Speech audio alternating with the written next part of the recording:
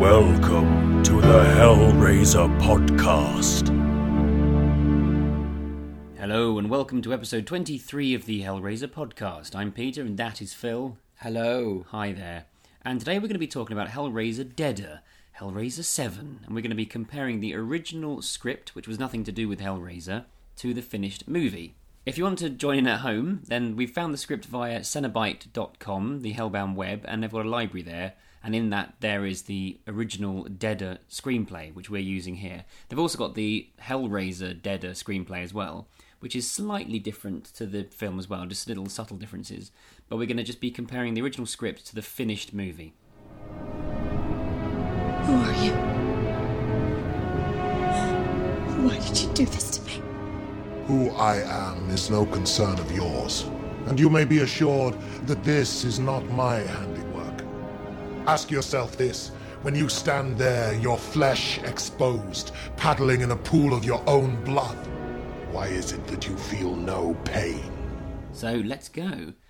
First of all, the main difference is the original script is set in America. It's set in New York. So it's all about, it starts in a building on the Lower East Side of Manhattan, and it's all about New York and being in Manhattan, and it's very much a New York film. Whereas, as we know, because of budget reasons, they couldn't do that when they made it into the Hellraiser film. So the first thing they did was they changed it to Romania, because it was much cheaper to film over there. And the bits at the beginning and the end, the bits that are set in the office of this paper, the magazine, they're set in London, because I guess you can make Romania look like London easier than you can make it look like New York. Apparently so, yeah. Even though those bits are all set inside anyway, they're just in sets, in Romanian sets. So we're in New York straight away. I said the main difference is that. The main difference is there's nothing to do with Hellraiser. Yeah, that's the interesting thing, I guess. Reading the original script, I was kind of like, wow, I wonder why this script got written.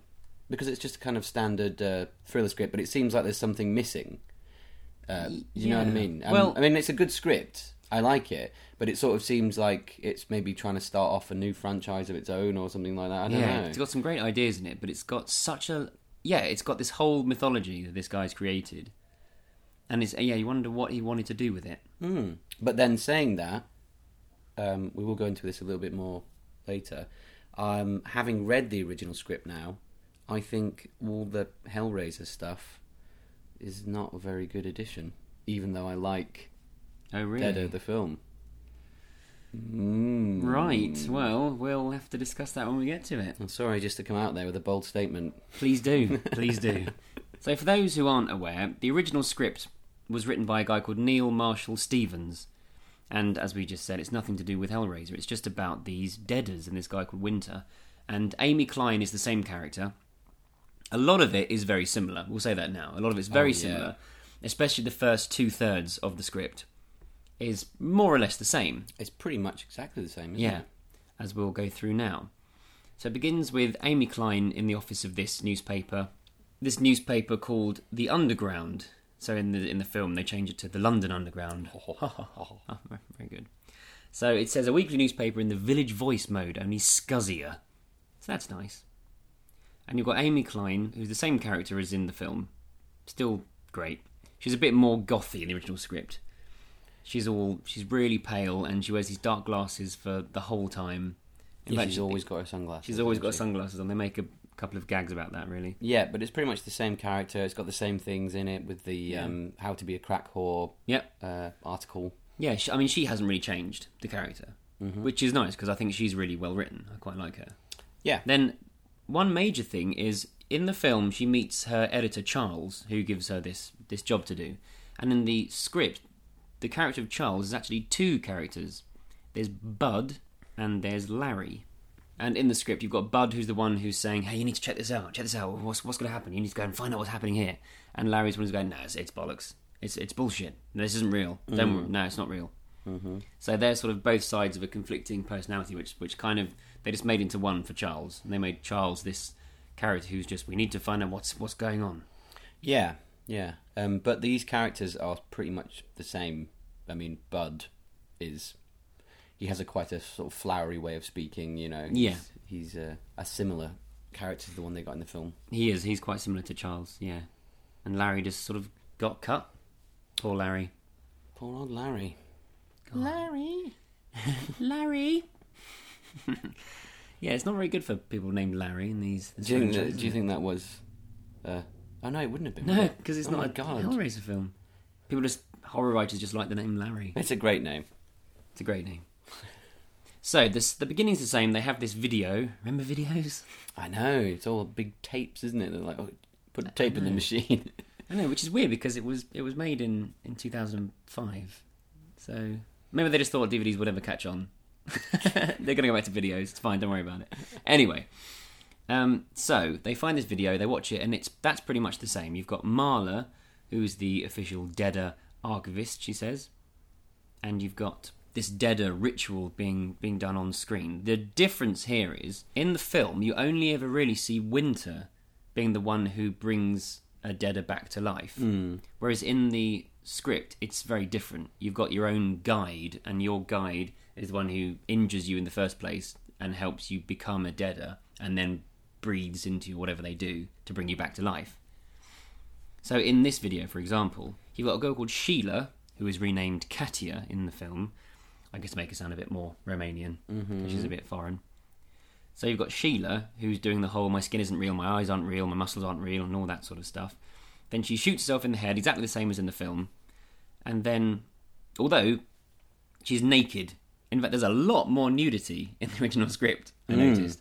So, for example, Well, that's how you sell a script. That's a good point. She's completely naked. She blows her head off being naked. And then instead of Winter getting on top of her, it's a guy called Carl, who is her guide. And he takes his clothes off as well, gets on top of her, and starts breathing into her and doing all this breathy thing. And it makes it quite specific that it isn't a sexual thing. And then she twitches and she's awake again. Yeah. So that's all the same. And then she's fiddling with her head wound and going, oh, this is a bit weird. And Amy's going, have you called the police on this? This is really weird. Then it cuts back to Amy, what the fuck? And Larry going, it's rubbish, waste of time. And Bud going, yeah, Larry doesn't find any of this at all intriguing. And they basically say to Amy, do you want to go and find out what happened here? And Amy says, yes. Yeah, so it's all pretty much the same at this point. Yeah, the only difference is they've got a return address on the envelope that they got the video in. And the return address on the script is a Lower East Side tenement block. And in the film, it's in Bucharest. So that's when she goes to Romania, and then the rest of the film's in Romania. Mm-hmm. But in this one, as we're still in New York, she goes to Marla's apartment, and this is all the same, pretty much. Yep. She goes to Marla's apartment. I mean, the main difference is Marla, in actually the original script and the Hellraiser script, is a Chinese girl called Marla Chen. And the only real reason I can see to do that is when she gets to the apartment, says to the super, oh, is Marla here? I'm her sister. And he says, you don't look Chinese. And she goes, oh, yeah, no, actually, we're friends. But they cut that when they cast Marla as someone who's not Chinese. Makes sense. So this is all the same. I mean, it stinks in the apartment. She finds Marla. Her neck's tied up to the bathroom cistern. Yeah, I mean, a small detail here is the super of the building is a bit nicer. Oh, that's true, yeah. And he's got a much bigger part as well. He's much nicer in the script. And he keeps going on about how he's a religious man. Yeah, that's kind of comes in later, doesn't it? It's one of those lines.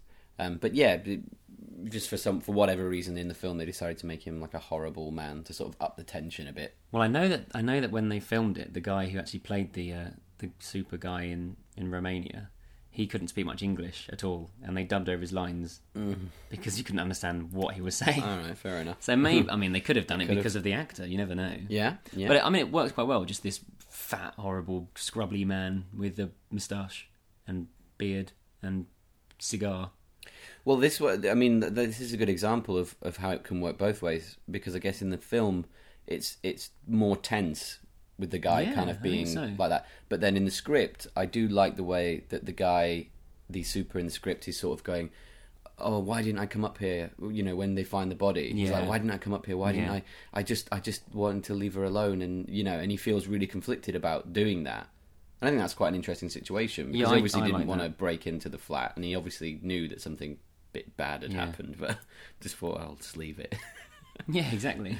Well, it's not his job, he's got all these people living in the apartment, and he just lets them get on with whatever they want to do. And lets them get on with rotting away. Yeah, he just lets them rot away. So interesting both ways there. Yeah. So Marla's dead the same way. Well, she's not, but you know what I mean. She's tied up to her neck to the wall. And the difference here is Amy actually tells the super that she's dead and then goes back into the apartment and then finds Marla's bits and pieces before she leaves properly. Mm-hmm. And there's actually a really good bit where it's quite evocative in the script, which they didn't quite do in the film. But instead of just finding her dead body and then leaning over it and do the whole, is she going to wake up? Is she going to grab me? Is she going to grab me? No, she's not. Oh, yes, she is. Which is really good in the film. Oh, yeah. You've got this sort of little scratchy noise. It's written quite well in the script. There's a scratchy noise and then the flies buzz and settle again. Then there's a scratchy noise and the flies buzz again.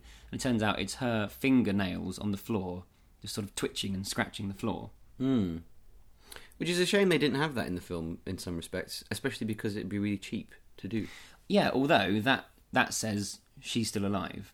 Whereas if you just have her dead, then the jump is better, I think. Yeah, but I think when you watch it, you know that she's going to move. I mean, we all knew. Well, yeah, I know, yeah. But I think if you could have played it when she was in the other room, maybe looking for stuff. If you had the flies go bzz, and then settle again. Well, you do hear the flies in the film. It's just not as obvious. I mean, she hears the flies, then she goes into the bathroom, and then she finds her. And the other difference, of course, here is the puzzle box. In the original script, she just grabs a video in a bag. She takes the thick envelope with the tape inside it, and that's the same. But then in the film, of course, she drops it and then happens to see that Marla's clutching this puzzle box, so grabs that as well. And in the film and the script, she goes through Marla's stuff and she finds this record of another deader party, and she puts it all in her bag and just steals it all and takes away. Another difference is the knife. In the script, she finds like a stiletto blade that comes into play later on, and in the film, she just sees a big kitchen knife. Which doesn't work as well. We'll get to that later on. I'll explain what I mean then later on. So she runs out of the apartment. It's all the same here. She falls over and she hurts herself as she's leaving. And the super's like, "Are you all right?" And she's like, yeah, it's fine. I'll be back in a minute. And she runs off. So then she goes to her apartment. Well, in the script, she goes to her apartment. In the film, she goes to her hotel room. And she watches this tape, the tape of Marla on the tape talking. So another huge difference here is, in the original script, it's not really clear that Marla is talking to Amy here. It could be a tape left for anyone. Mm-hmm. I mean, we do find out later that Marla is actually Amy's guide and is going to bring her into the Deader cult. But in the film, it's very much like this is for Amy, because Amy's the one Winter needs to open the box. So it's almost like it's been orchestrated. Pre-planned. Well, exactly. But Marla here he's talking about this guy called Bobby. I don't want to end up like Bobby. He's gone. He can't get back anymore, and he's lost. And you think, oh, it's interesting. And remember that for later. I will, boys and girls. And so in the script, it's very much like this bad thing's happening, and there you go, pretty much. Mm-hmm. Whereas in the film, it's like, don't open the box. He needs you to open the box, but don't do it. And then obviously she looks at the box and she opens it, and then Pinhead turns up very briefly. Yeah, which is the beginning of the stuff that now that I've read the original script, minus that, I'm kind of going, the Hellraiser stuff. Because this is the part where, for me, it's sort of, when you read the original script and you see the sort of clarity of what was going on, moving towards a conclusion, the Hellraiser stuff is a little bit kind of like confusing, and it does seem a little bit like they're just going, well, we could put Pinhead in here. Well, that's what they did. I know, exactly. But, I mean, it comes across like that, rather than... I guess when I read the original script, I thought to myself, I wonder what I would write if someone gave me this script and said, right, we want this to be about Hellraiser. And what they put in, I think, is not very strong. Okay. It's still a good film, absolutely. But then when you look at the two component pieces, I feel like the Hellraiser additions are just a bit kind of like, yeah, they're okay, but they're not great. I think when we get, I mean, I don't mind it at the moment. I think when we get to the nearer the end and they actually try and get the whole mythologies together, then I agree with you there. I don't think it quite works properly there. But this bit, I mean, watching the film, this is very much a case of Pinhead tiny cameo, and you worry for a moment, those who have seen the other films, you worry this is going to be like another Inferno moment, and Pinhead's barely in it. That's it, yeah. He just says, don't think for a second you're not in danger, and then disappears again. But I don't mind this too much, the box, and the box is there, and I like the way that she opens it, as in Marla says don't open it, and then she goes open it. How can I open it? And then she just fiddles with it and it opens. Yeah, no, that is good. And I like the the stuff with the chains and stuff here. Yeah, that's good. I like that too. It's a good addition. Oh, another big difference here is in the video, Marla tells Amy about Joey. She tells her how to go and find this subway train, and to go and visit Joey and speak to him about it. And in the script, the original script, that doesn't happen. And in the original script, Amy knows Joey already. Yeah, I mean, they've got a history, and yeah, it's all very much. He doesn't like her, does he? I mean, he doesn't even want to talk to her. No. A nice little bit here as well is Amy, in the original script, Amy finds Marla's phone number and phones her just to see if she was alive or dead, and she just hears a horrible. Yeah. And that's quite nasty. Yeah, that kind of repeats a couple of times, doesn't it, in the film? That's fun. Quite good. So she goes to the train, she meets Joey on the train. In the original script, there's only one Joey scene, and it's this one here. And in the film, as you know, she goes back a couple of times to the train. In the script version here, the train seems a lot more silly to me. Yeah. Because they kind of have to... Well, for a start off, it's in New York. Yeah, yeah. So and it just seems a lot more kind of... Because surely it's a really busy subway It just seems system. sort of a lot more, like it's not going to happen. And also they have this thing of, like, everybody in the car, the guy goes, here we go, when they're coming into a station, and everybody in the car puts newspaper over the windows. And you're like, well, if everyone's, like, off their face on drugs and, like, having sex, they're just going to say, hang on a minute. Hang on, I'm just going to pause. Or do they have specific people who do that? I don't know. It just seems a little bit more silly here. I mean, that's the good addition of Romania, because it has that kind of feel of like anything could happen, and there's sort of more dodgy things going on. Yeah, we don't want to offend anyone who lives in Romania here. No. I mean, it's a but good you do, thing. especially for it's a more mysterious thing for an American and an English audience. It's that whole thing of you don't know anything about this city, so anything could happen there. Yeah, it's very mysterious. Why like the Hostel films work, because you think anything could happen over there. Just really highlights the ridiculousness of the train when it's going through. Yeah, and something that they cut from the script, which I'm glad they cut, is this whole Joey having a blowjob, and they make a lot of that. Yeah, why? Well, I'm not really sure actually. I mean, as you mentioned, it's same as Hellworld. Oh yeah, another blowjob scene in that where the guy's really like, I wouldn't give oral sex to a woman. And exactly the same thing has happened in this script. That's weird, isn't it? Which is so bizarre. Unless maybe Rick Boter read it in this original script and then cut it out and then thought, I know, I can put that into my next film. Why? Well, obviously Rick Boter isn't a big fan of going down on ladies. Well, Rick, come on, man. Let's not get into this now. We're getting sidetracked. Yeah, sorry. So anyway, there's this whole blowjob going on. Which, my problem is, they're talking, he has a blowjob for the whole scene, and then they're having a chat, and then he's like, what do you think the deaders do? And Amy says, I think they bring the dead... And hold on, I'm coming. And then he has an orgasm, and then he's like, okay, I'm done. Bye-bye to the girl. The girl gets up, and Joey tucks himself away. Girl, you taste funny. Joey, I am funny. And then he carries on, and they carry on the scene. Yeah, well, you know what they're going for, obviously. I mean, it's kind of what they did in the film. Yeah, it's quite amusing. But it's I don't know. I wouldn't have that in it if I was writing it. Yeah. I think you could have him doing something else to sort of give the same feeling of like he's a decadent weirdo. They do that in the film, don't they? Just by him having these two ladies with each other. Anyway, the same thing happens in both film and script, where he tells her where to go. There's this big house, and this is where the deaders chill out, and this is where you should go if you want to find out what's going on. And she gets off, and exactly the same in both of them. She sees Winter on the platform. He leaps in front of the train and supposedly gets flattened by it. So she calls the authorities. They can't find anybody. She sees Winter again and gets grabbed by the police and taken to the police station. Mm-hmm. They make a joke about her sunglasses here in the script. Yeah, that's quite funny now. They slam her to the floor to arrest her because she's freaking out. And she says, where the hell are my sunglasses? And the cop says, it's fucking night, you bint. You quite like Which that. is slightly odd, but yeah, there you go. And then the next scene's the same in the police station, although the main difference is Charles has come all the way to Romania. And Amy says, at least you got to travel. And he's bailing her out. And then they have the same conversation about knowledge is like hunger, and you're a glutton, you're kind of overeating, but I want to, find out all the information through you. So you eat, and I don't get the mental indigestion, sort of thing. And that's quite nice. I quite like that. And he basically tells her to go home and chill out. So she says, yep, will do. Mm-hmm. And then gets straight in a cab and goes to this house she's not supposed to go to. Mm-hmm. And this is all quite similar as well. Although a difference is, in the packet that she got from Marla in the film, she gets a little key that can open the padlock into this place. And in the original script, she doesn't have any of that. She just breaks in.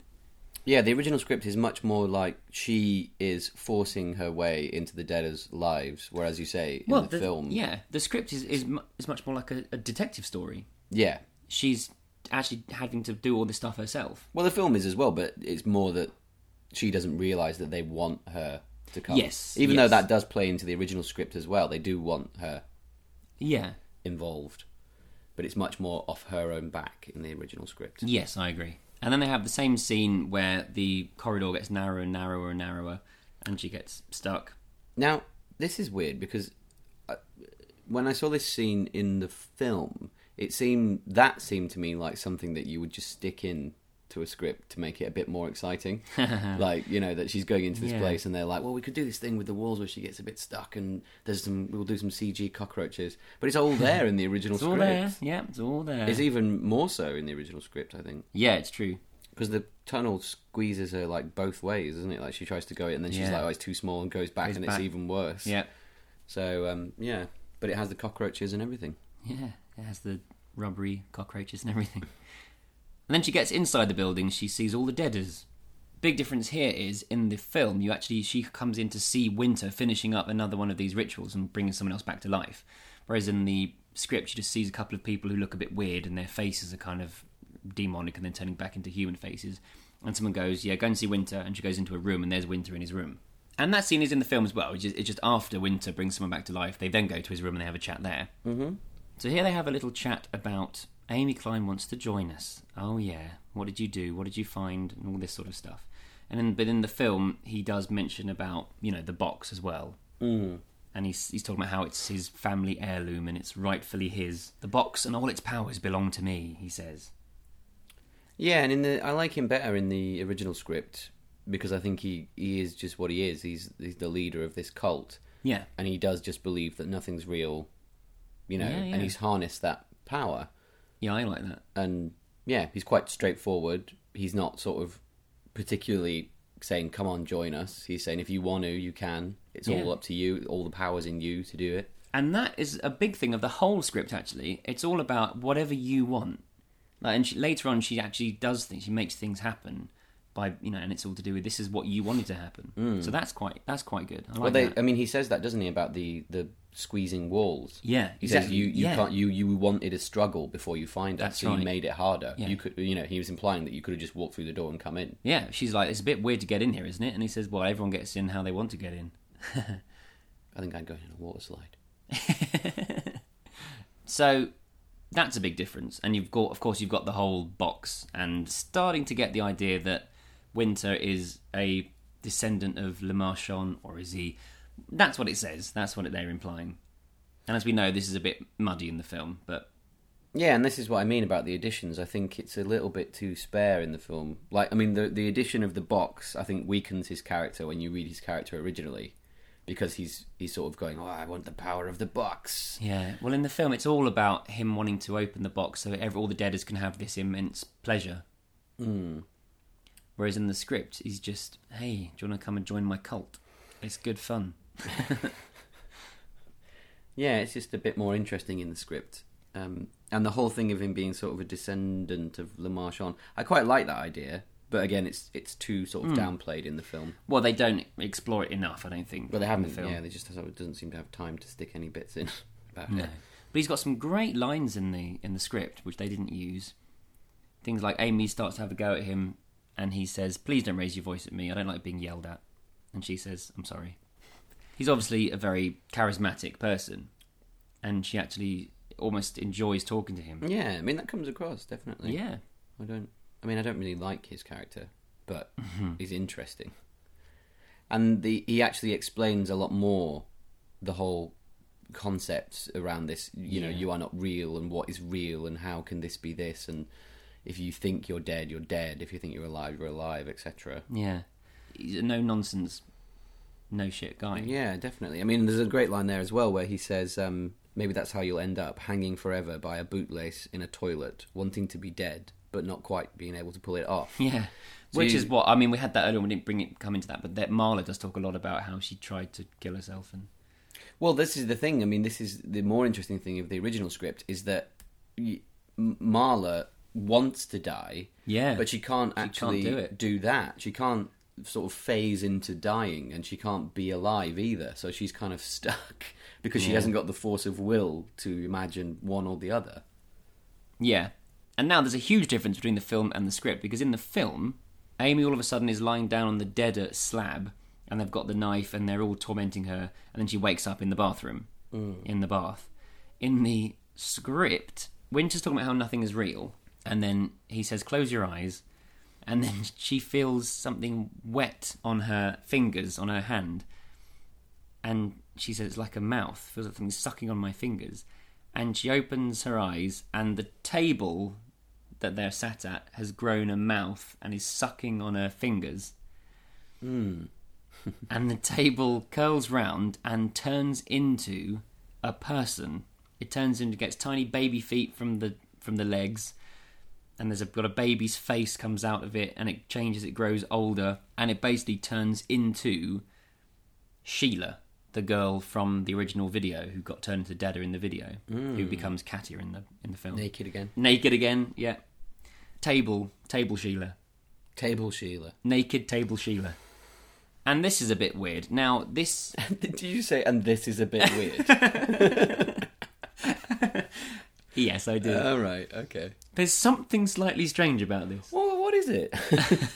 I'm glad they didn't do that. They did not have the budget to do that special effect. No. There's no way. But the thing is, I mean, we mentioned this actually in our original Dada podcast.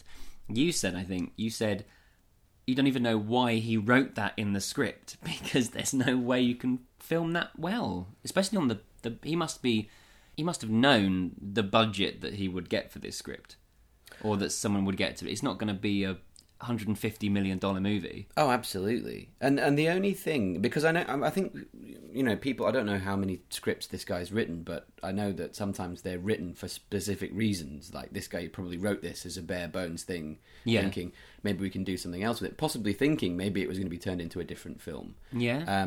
But the more that I thought about it, because, you know, we said that Stan Winston was involved. his production company, yeah. The more that I thought maybe this guy wrote that in, thinking, I'm just going to write down exactly what I think should happen. I here. suppose so. Balls out. And then someone like Stan Winston might read it That's a good and point. think, do you know what, I really fancy having a crack at that. Yeah. I fancy having a crack at making a table person. Yeah. And maybe that's the way that you can point, get actually. people's interest. It's similar to the Bloodline script. You know, someone wrote about this dog running along the walls and running up in the ceiling and chasing everyone, a big horror dog. And instead of thinking, I don't think we can do that, let's cut it, they decided to film it and didn't do it very well.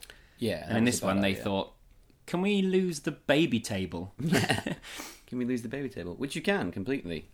Also here, we've got another strange thing where he kind of leaps forwards to protect sort of Amy from this table woman who's trying to attack her. It's all a bit weird. But it says he leaps forward and lands sort of on the front limbs of a white tiger, his face drawn back cat-like.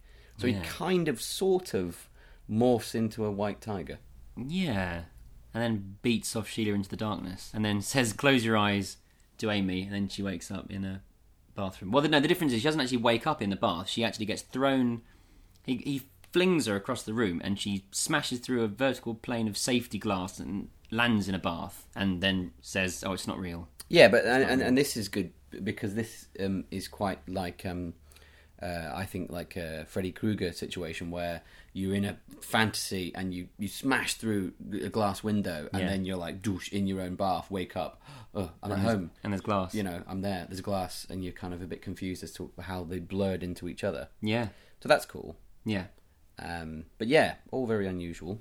And then there's a phone call. She makes a phone call to Larry in the script. This was cut as well from the film. It is in the original script, the Hellraiser Deader script. She does phone Charles and have a chat with him, but that got cut from the film. Mm-hmm.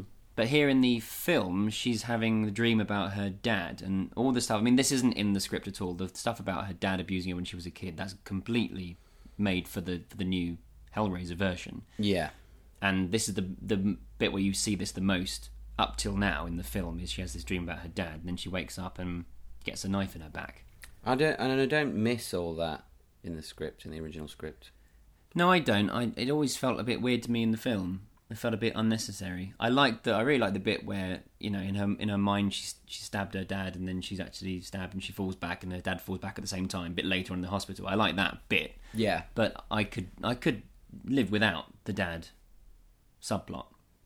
Yeah, I mean... Especially when Pinhead says, "Your father's with us too, Amy." And it's like, oh, for God's sake. Yeah, exactly. Well, that goes back to that thing that we're sort of not quite enjoying of hell being for sinners and, you know, all that kind of stuff.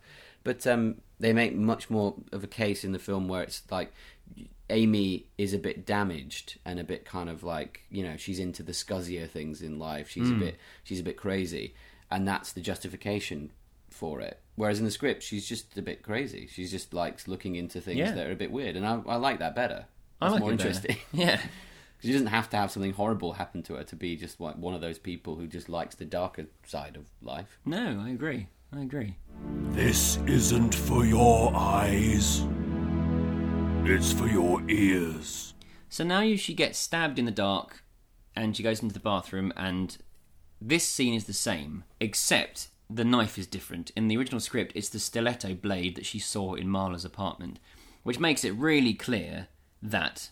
This is what I was going to say earlier on. It makes it really clear that it was Marla who stabbed her. Whereas in the film, it's a kitchen knife, which, to be fair, anyone could have. For sure, yes. Because, I mean, when I first saw the film, I mean, I'm a bit dense when it comes to films and getting things. When I first saw it, I didn't go, "Oh, that's the knife from Marla's apartment." So therefore it was Marla. I just thought she's got a knife in her back. You're right. You're absolutely right. The one thing I will say is that when you think about what a stiletto blade looks like and what a kitchen knife looks like, I think the kitchen knife looks loads better. Well, I agree, because a kitchen knife is something that anyone has, so you can all imagine that. Yeah, and it just the look of it, and everyone's great. held one. Exactly, you really and it's so big, you know. Oh, it's great, and the bit of the tip of the knife sticking in between her breasts is all in the original script, and that's brilliant. And that's all. So that's all the same. That scene is just the same, which is wonderful. And as I said before, in my opinion, it's the best scene in any Hellraiser film from 3 onwards. Well, from 4 onwards. Great scene. And here's a little fun bit. At the end of that, there's a glass that's been smashed on the floor. First of all, she gets the knife out of her back using a pronged fork, like one you use in a barbecue. Yeah. And by prizing it out, and that's quite good. Whereas in the... God. It's making me feel weird thinking about it. Good! That means it's working. Yeah, it's a good But in the scene. film, of course, she traps the handle in a cupboard and then pulls it out. Ooh.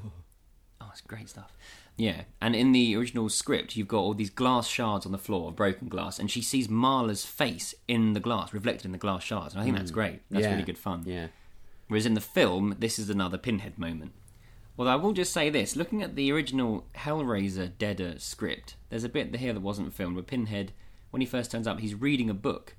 He's reading Walt Whitman book, and he's reading it out loud when he first turns up, and she's like, "What the hell's going on?" And he closes it and says, "Walt Whitman, I like your taste in books."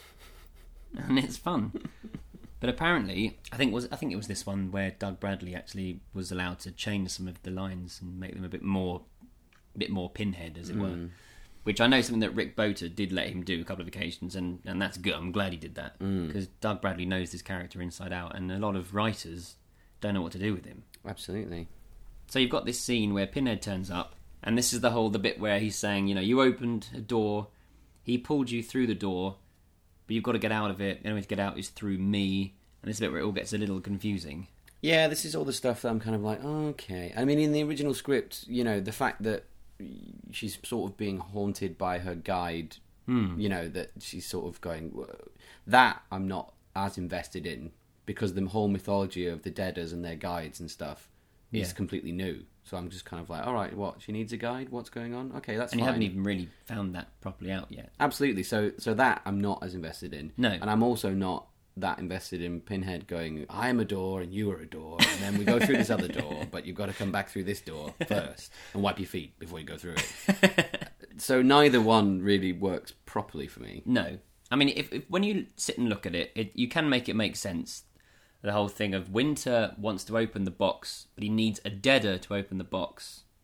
And you're the only person he's found that is willing to become a deader, he thinks, and also has the right mentality to open this box. But again, you don't find that out till later on. That's when Marla's told her in the hospital. It's weird, isn't it? Because the setup for this film is really good. And actually, out of all of them, of the sort of sequels, the new sequels, this one should have just been really straightforward, I think. I feel like if Pinhead was saying to her, there are people trying to usurp me, there's people trying to get involved in my power and stuff like that, obviously in a good way. Yeah. And Winter was going, I want a slice of this, I want a bit of that, I'm going to become more powerful than him. So it was maybe more like Lord of Illusions type situation. Yeah. It would have been even better, I think. I think so. Yeah, especially because you've got that line here with Pinhead saying you've been recruited as a soldier in another man's war. You think, there's going to be a big war between the Cenobites and the Deaders. Absolutely. I mean, if this was obviously you can't show that in the film, but if this was the beginning of that you were seeing, the start of a human being trying to get one over on a Cenobite, and a Cenobite going, I don't think so, and then both kind of manipulating humans in between, I think that'd be great. Yeah, that's right. So here it becomes very different. In the film, she goes back to the train, she talks to Joey again, then it turns into a big Cenobite train, and then she meets Marla, and has a bit of a chat with Marla, and then she wakes up in the hospital. In the original script, she actually goes back to Marla's apartment, she finds Marla there, she helps her get this cord out of her neck. This bit's great. She's not attached to the wall anymore, but the cord has embedded itself into her neck, it's been there so long, so Amy helps her by cutting it out. Yeah. Cutting it off with a knife. Mm-hmm. And that's great. She's saying, no, bend your head down. Come on, let's do this properly. I'll just cut this there. And Marla's like, vacuum. And then they have a little chat about, this is the guide thing. Now, this is hugely different. There's a whole massive section here in the script, which is nothing to do with Hellraiser and isn't in the film. Marla's talking to Amy for ages about this being a guide thing, and this is really well written, I think, because she doesn't really say, it's not all exposition. It's not like, this is what happens, this is a guide, and that happens there. It's like, well, I'm not really sure. This is kind of how it works, and I can't really explain it properly, but it's sort of a bit like this, and that's great. Meanwhile, Amy's going, I'm bleeding to death here. And she's like, no, you're not. You can't die. Don't worry about it. And then she's like, I'm bleeding all over Manhattan. This is not good. And this is great. I really like this scene. Yeah, so this is Marla sort of showing Amy how she's failed. Yeah. Because she couldn't hold it all in her head. She couldn't have the force of will to die or live or be in the middle. And this starts to crack now. Well, in a physical way. You say, yeah, exactly. This is where the cracking starts. Now, those who haven't read the script yet, this is something that isn't in the film. This is the main pushing point of the last third of the film, really. The original script's version of the film. There's a crack in reality, basically. And through it, you can see sort of a daylight version of the world. And it turns out, just to make this very simple, and it goes to this quite complex in the script, it turns out there are two versions of reality. There's the light side and the dark side. The dark side is the nighttime side, where you are, you're a deader. If you're a deader, then that's where you look all dead and you're horrible. And in the light time side, you can look human, or you can look alive again. But as Marla points out, in the light time side, if you've got a wound in your heart, you're not going to last very long. Yeah. So she has to stay in the dark, and so basically there's actually a really good bit, and it depends how well this was filmed, obviously. But there's lots of these cracks appearing, and light is shining through, and it's the daytime side of things, and Marla and Amy have to sort of bend underneath the cracks so they don't get into the light-time world. I quite like that. But I can see how, if it wasn't done very well, it would look a bit silly in a film. It would look rubbish. But yeah, so basically, it's been done in a lot of other things. The basic idea of the nighttime world where everything's dead and rotted and things can be dead and alive, and the light world that is light. Yeah. Well, I mean, it's kind of done a little bit in the first Pirates of the Caribbean film, a bit. I mean, there's a bit later. It's done on. in loads of things. There's loads of things. Yeah, loads of things which I can't think of. Hey, look, Phil knows. We'll put them up on the website. Hey, look, everyone. Phil knows a lot more than I do about stuff, so that's all you need to know. And it's fun because she takes her out to the apartment, and as they're going out, they go past the super talking to a policeman. The super's, going, "Look, I'm a religious man." And he's still doing his thing. Yeah. And the policeman's saying, "Did you actually see a body?" And it's almost like they can't quite hear what they're saying because it's going in and out of reality. Yeah. So Marla explains all of that. Yeah. And it's fun that Amy now says, then, why are you so anxious to leave this nighttime world? Is it you want to be dead? And Marla's like, there's no version of me that makes sense in their world anymore. I can't fit in. Actually, she's gone even too far past it. Yeah, she's just completely stuck in limbo now. Yeah. And Amy keeps going on and on about how she's bleeding and she wants to stop bleeding. And Marla kind of half says, well, okay, well, you need to do something about that, don't you? And Amy's like, well, what do you mean? He's like, don't worry, let's just see where we're going. Where we're going now, then. And they end up in this restaurant. It's like a Chinese restaurant, and all the chefs are weird, and they've got sort of deader faces. They're kind of like zombie chefs. And there's a busboy whose face is bleeding, and they're all chasing her. And this becomes like a proper horror chase scene. This is really cool, this scene. Yeah, this is great. It's horrible. This is a real, horror moment where there's all these horrible creatures coming after her, and there's dead cats being eaten. There's like a soup bowl with a woman's face in it. This is great, and if you don't want to read the whole script, I would advise you just to read this scene because it's really good fun. It's really frightening. I don't know why. I sometimes find kitchens frightening. I've seen them in things before. Yeah. And you sort of, big meat cleavers and kind of horrible, Yeah. big fat kitchen man going "Rrr," and all this. I don't know why there's something frightening about it, but it is. Big fat kitchen man. Yeah. That's what the character will be called if I wrote a script and that was in it. Fat kitchen Cenobite. Big fat kitchen man. And basically they find her, they catch her, and they put her on a meat hook, like in Texas Chainsaw Massacre, and they hang her upside down, cut her throat, and bleed her into a bowl. Yeah, and this is awful. I mean, the way it's described, I must say at this point, actually, the script has got really good and evocative descriptions of everything that happens in it. It's really well written. And this bit, the horror of just not being able to do anything, and then this blade just comes across your throat, and you're like, oh! And then you're just hanging there going, oh, no, no, as you're bleeding out into a bowl. And this Chinese chef, big fat kitchen man, is absolutely, it says he treats her just like a goose, like a duck. There's no... And it's great, and you're thinking, why is this happening? This is really horrible. And then Marla turns up after a while and says, okay, I think we're making progress. Amy says, what do you mean? Marla says, you wanted the bleeding to stop, it stopped. I mean, it's kind of a weird way to do it. And he was like, oh, fucking hell, no way. And so this is like, Marla's basically saying, you wanted the bleeding to stop, and you have created all of this for that to happen. But because you're, still railing against this idea, it's really horrible and a big challenge. That's her... So then Marla and Amy have this argument about whether everything's real or not, and who's going crazy.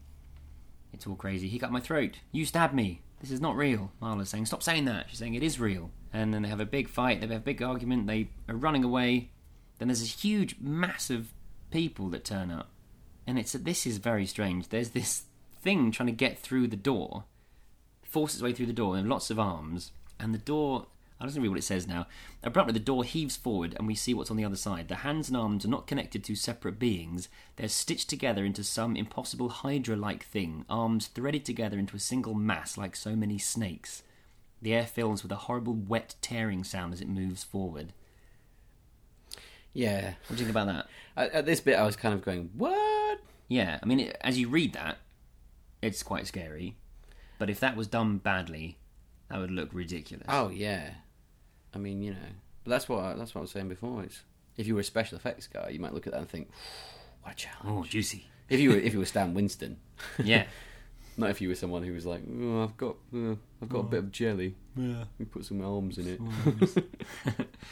And then, just when she's about to get got by the arm thing, she all of a sudden wakes up in the hospital bed, and now we're back. Film and script are the same. There's this scene with Larry and Bud in the script, and Charles in the finished film, saying, "Are you all right? We found you in your apartment/hotel room, covered in, well, shit." It seems they imply covered in everything that comes out of a body. Are you okay? You've had a mental breakdown. And Amy basically says, "That's the best news I've heard for a long time." Because she's, it's not real. She's really chuffed with that. And they leave her on her own. And now here it goes off again. It goes off on another tangent. And from now on, we'll just say from now on, there's nothing the same. Yes. Pretty much. They go off on their own little stories. So let's just talk through briefly each one. The film, as you probably know, she wanders off into the hospital. She finds a little girl drawing. She draws her face as a sort of Cenobite face. And then she finds Marla in the hospital, and they have a chat about Deaders and about the box and how she had to open the box, and Winter wants her to open the box and all this stuff. And then she collapses while having a flashback about her dad, and then she wakes up in the Deader place, and they want her to kill herself, become a Deader, and then she doesn't. She throws the box, Pinhead and the Cenobites turn up, rip Winter apart, kill all the Deaders, and then Pinhead wants her to go with him. She kills herself, and then everything explodes. Yes. So that's as you know, but just for those who have forgotten what happens at the end of the film. In the original script, you've got this scene in the hospital. Then they leave her on her own, and then the cracks start appearing in the hospital room, and she goes, "Uh-oh, this isn't good." Because she's in, like, light world here, isn't she? She's not bleeding. And so dark world, night world starts leaking in, it says, through the cracks. And she sees all this weird stuff as she looks out the window and looks above her and below her. And a doctor turns up, and then it keeps sort of getting... This is why I mentioned the Pirates of the Caribbean, because the scene where, when they walk into the beams of moonlight, they're skeletons. And this one, every time he moves into a beam of night world, then you see his sort of a weird, deader version of himself. Yeah. Until basically his face comes into the dark world, and now here's where it gets very silly, I think. Let me read what it says. A band of darkness abruptly cuts across the lower part of the Doctor's face. The bland, gentle face is suddenly replaced within the night-lit world with a chinless, gaping mouth, lined with tiny baby shark teeth. It speaks, but this voice, though wet and whispery, we now hear clearly. And then he's called the Shark Mouth in the script from then on. And it turns out it's not actually the Doctor at all. This is Bobby, you mentioned earlier on, that got lost. Bobby. Shark Thing, as he's called in the script. Yeah, I mean, he's got lost, hasn't he? Yeah, and he's the same as Marla. Now he's saying that Marla's lost, and he starts asking Amy to be his guide. He says, "Find your way out, and I'll follow you." And she's like, "I don't even know where I am." She hasn't got a clue what's going on. That's a nice line, that after she says, "I don't even know where I am," Shark Thing says, "I don't even know that I am." And then there's all these horrible creatures, things, it says here, incomplete, like human beings melted like plastic or in pieces, cut apart and glued back together. They're sort of chasing after her, and she's like, "I don't know what's going on. I don't know what's happening." Yeah, these are all the kind of people who've, I assume, have gone down Winter's path and just been lost. And gone too far. Yeah. Just not had the guts or the willpower to get to the end where he is. Exactly. And then Amy manages to get away by shouting, "Bobby knows. He knows what's going on. Follow him." And they all go, "Huh?" The oldest trick in the book. And then as they're looking at Bobby, she Bobby's escapes. like, "I'm a shark. Like, what the hell?" Yeah, I'm a shark mouth. And she hides in a closet. She thinks, I'll be fine here. It's all right. I'm in a closet now. And then a white tiger leaps out of the darkness and grabs her, pins her up against the wall. And then it turns into Winter. And Winter has a nice little monologue here. And he's saying how she's misplaced her guide and she's got to do this and that to become a Deader. Yeah, he's saying that basically he's created this whole thing of the night world and all of this stuff, and she's wrecking it by sort of investigating it and not having a guide and so on and so forth. So you have to leave everything behind, he's saying. Yeah, so he's basically saying, "I'm going to cut you some slack and do something to get you out of this, and then you've got to follow through to the end." And this is the moment where he says, to get where you're going, you have to leave everything behind. Everything. She says, "I know, even myself." And Winter says, "Maybe you'll be decent company after all." And so she's kind of decided she's going to become a Deader at this point. Yeah. So, of course, she takes all her clothes off. She gets completely naked. And then she wanders down the stairs into a morgue. She finds Marla's body, her dead body. She wakes her up. In the Deader fashion. by kissing her. And then she says, "You're my guide, tell me what to do, we've got to do this, I'm not afraid, I've come to learn." And there is that whole fear is where you go to learn. And she says, "I'm not afraid anymore, I've come to learn." So then Marla starts speaking, Amy repeats the whole "my skin isn't real, my eyes aren't real," all that stuff. And then all of a sudden there are other people in the room. Carl, Sheila, some other people, Winter's there. They give her a massive gun. A massive gun? Well, yeah. The 45, the big gun, in Marla's hand. Puts it in Amy's hand, and she shoots herself in the head, just like Sheila at the beginning. Well, we kind of... The way it's written is we see her on the verge of pulling the trigger. We see her pull the trigger, but we don't hear the explosion. We just cut to static. So we're still left on the moment of so going, we don't know whether she did it or not. Did she do it? Did she do it? Absolutely. And then there's this one final scene, an epilogue moment with Larry and Bud. So like there is in the film with Charles, it's a bit different though. In the film version, it's just Charles looking at a news footage of this building exploded and then thinking, "Oh, Amy's gone." Then another girl turns up and says, "Oh, I've got this tape for you." And that's the end. In the script, you've got Larry and Bud, and Larry is basically saying, "I'm quitting, I've had enough of this. This is too much. I don't want to do this anymore." And Bud's like, "Yeah, whatever, get out, it's fine." And then Amy's there, and then Bud's like, "Oh, there you are, where have you been?" And Amy's got her dark glasses on and says, "Don't be afraid of me, I'm not real." And Bud's like, "What?" And she takes off her glasses, and then there are simply holes stretching into the empty blackness of Amy's skull. And she says, "I'm not real." And that's the end. So, basically, the end, Amy decides to turn herself into a deader, becomes a deader, then goes and visits Bud and says, "Alright." So you don't know what's going to happen after that. No, you get the sense that she's become, like Winter, like she's quite powerful or something like that. Yeah, I guess Well, so. she's certainly happy anyway. Yeah, she seems happy. Yeah. She's got no eyes. No. But then Butterball's got no eyes and he seems happy. Yeah, he's always licking his lips. Yeah, he's happy. So, there we go. That's a talk through the differences. So what do you think, then, Phil, of this original screenplay? I like it. I think it's good. I think it's a bit... I'd like to know why it was written. Yeah? Because it's a fine and interesting sort of detective story. But you sense that there's something else that was... Where did it come from, Yeah, I mean, this whole thing of the deaders and stuff like that. You're like, yeah, it's explored sort of reasonably well, but it'd be was fun that what you wanted to to do? interview the writer, see if we can get hold of him and ask him about it. Yeah, no, it's interesting. Yeah, I like it too. I think there are obviously some special effects moments that couldn't have been done well on the budget that the film would have been given. But luckily they were taken out in the Hellraiser version. I know what you mean about how the Hellraiser stuff does feel like it's jammed in. And there are moments when there's a little too much going on. There are two kind of full mythologies that they're trying to blend together to make one film. And as much as you can talk about it after the film is finished and you can make sense of it, and it does make sense, when you watch the film, it's a little confusing. For those who haven't ever seen the film before and don't know anything about it, you do watch it for the first time thinking, what? Hang on, you're what? And who's that? And what are they doing? What do they want? But once you think about it and talk about it, then I think it makes perfect sense. It does make sense, but I think it could have been more exciting if Pinhead and Winter had been a bit more straightforward. Oh yes, I agree with what they were saying. I agree with that. Keep the film exactly the same, but they just let's talk about doors and more about what was going on and more about what they want. Yeah, I guess. Yeah. And therefore, if there was a bit more of a big fight at the end, that would have been nice. That would have been lovely, but which was written a bit more in the original Hellraiser Deader script. There's a bit more about the Cenobites, going down a line of Deaders who are all attached together through a big chain and sort of sewing them together and filleting them, and that would have been nice. It would have been good. I guess they just ran out of money. Money. So in the films, you just see the other Cenobites very briefly in the background, not doing anything. Maybe they shouldn't have spent money on making the Spike Cenobite. Spike. Oh, bless him. Poor old Spike. Where's he?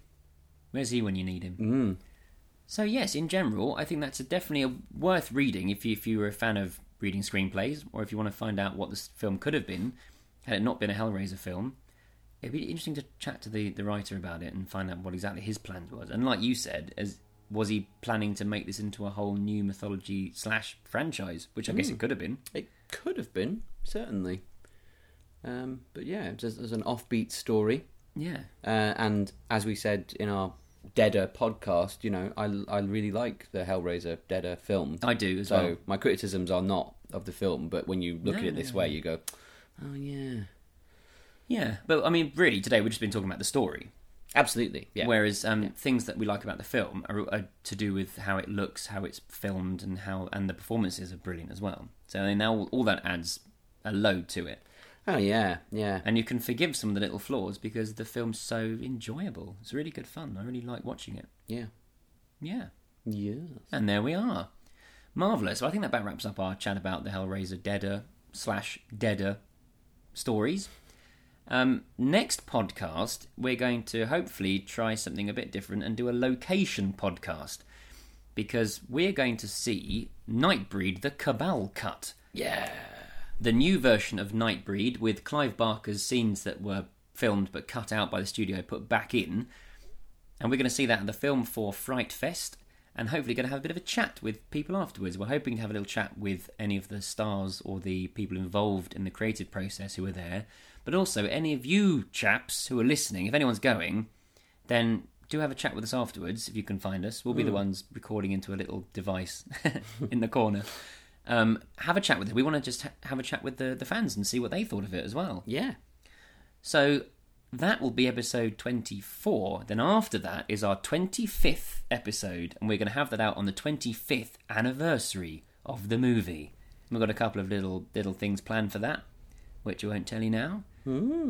But that'll be just a celebration of Hellraiser. It's 25 years since the first film was released, and it's still as amazing today as it was back then. So we're going to celebrate it in all its glory for the 25th anniversary on our 25th podcast. Hurrah! Hurrah indeed. In the meantime, don't forget we've got our Facebook page, so you can like us on that, and we can have a chat with you through that. We've got a Twitter account, @HellraiserCast. We've got a website, hellraiserpodcast.com, and if you've got any feedback for us, and we want to get that in now, you know, we're asking for your feedback so we can do some more feedback chat on the 25th anniversary episode, then send it to us at hellraiserpodcast@hotmail.co.uk. And also join us on the forum as well, at the Hellbound Web Forum. Yeah, keep your comments coming in because it really motivates us to continue. Oh, it's great to continue along. Have a chat about things and see what you guys think of all the things we're talking about. Yeah, exactly. Brilliant. So in the meantime, thanks again for listening. Thanks, Phil. Thank you, Peter. And we'll see you very shortly. Take care.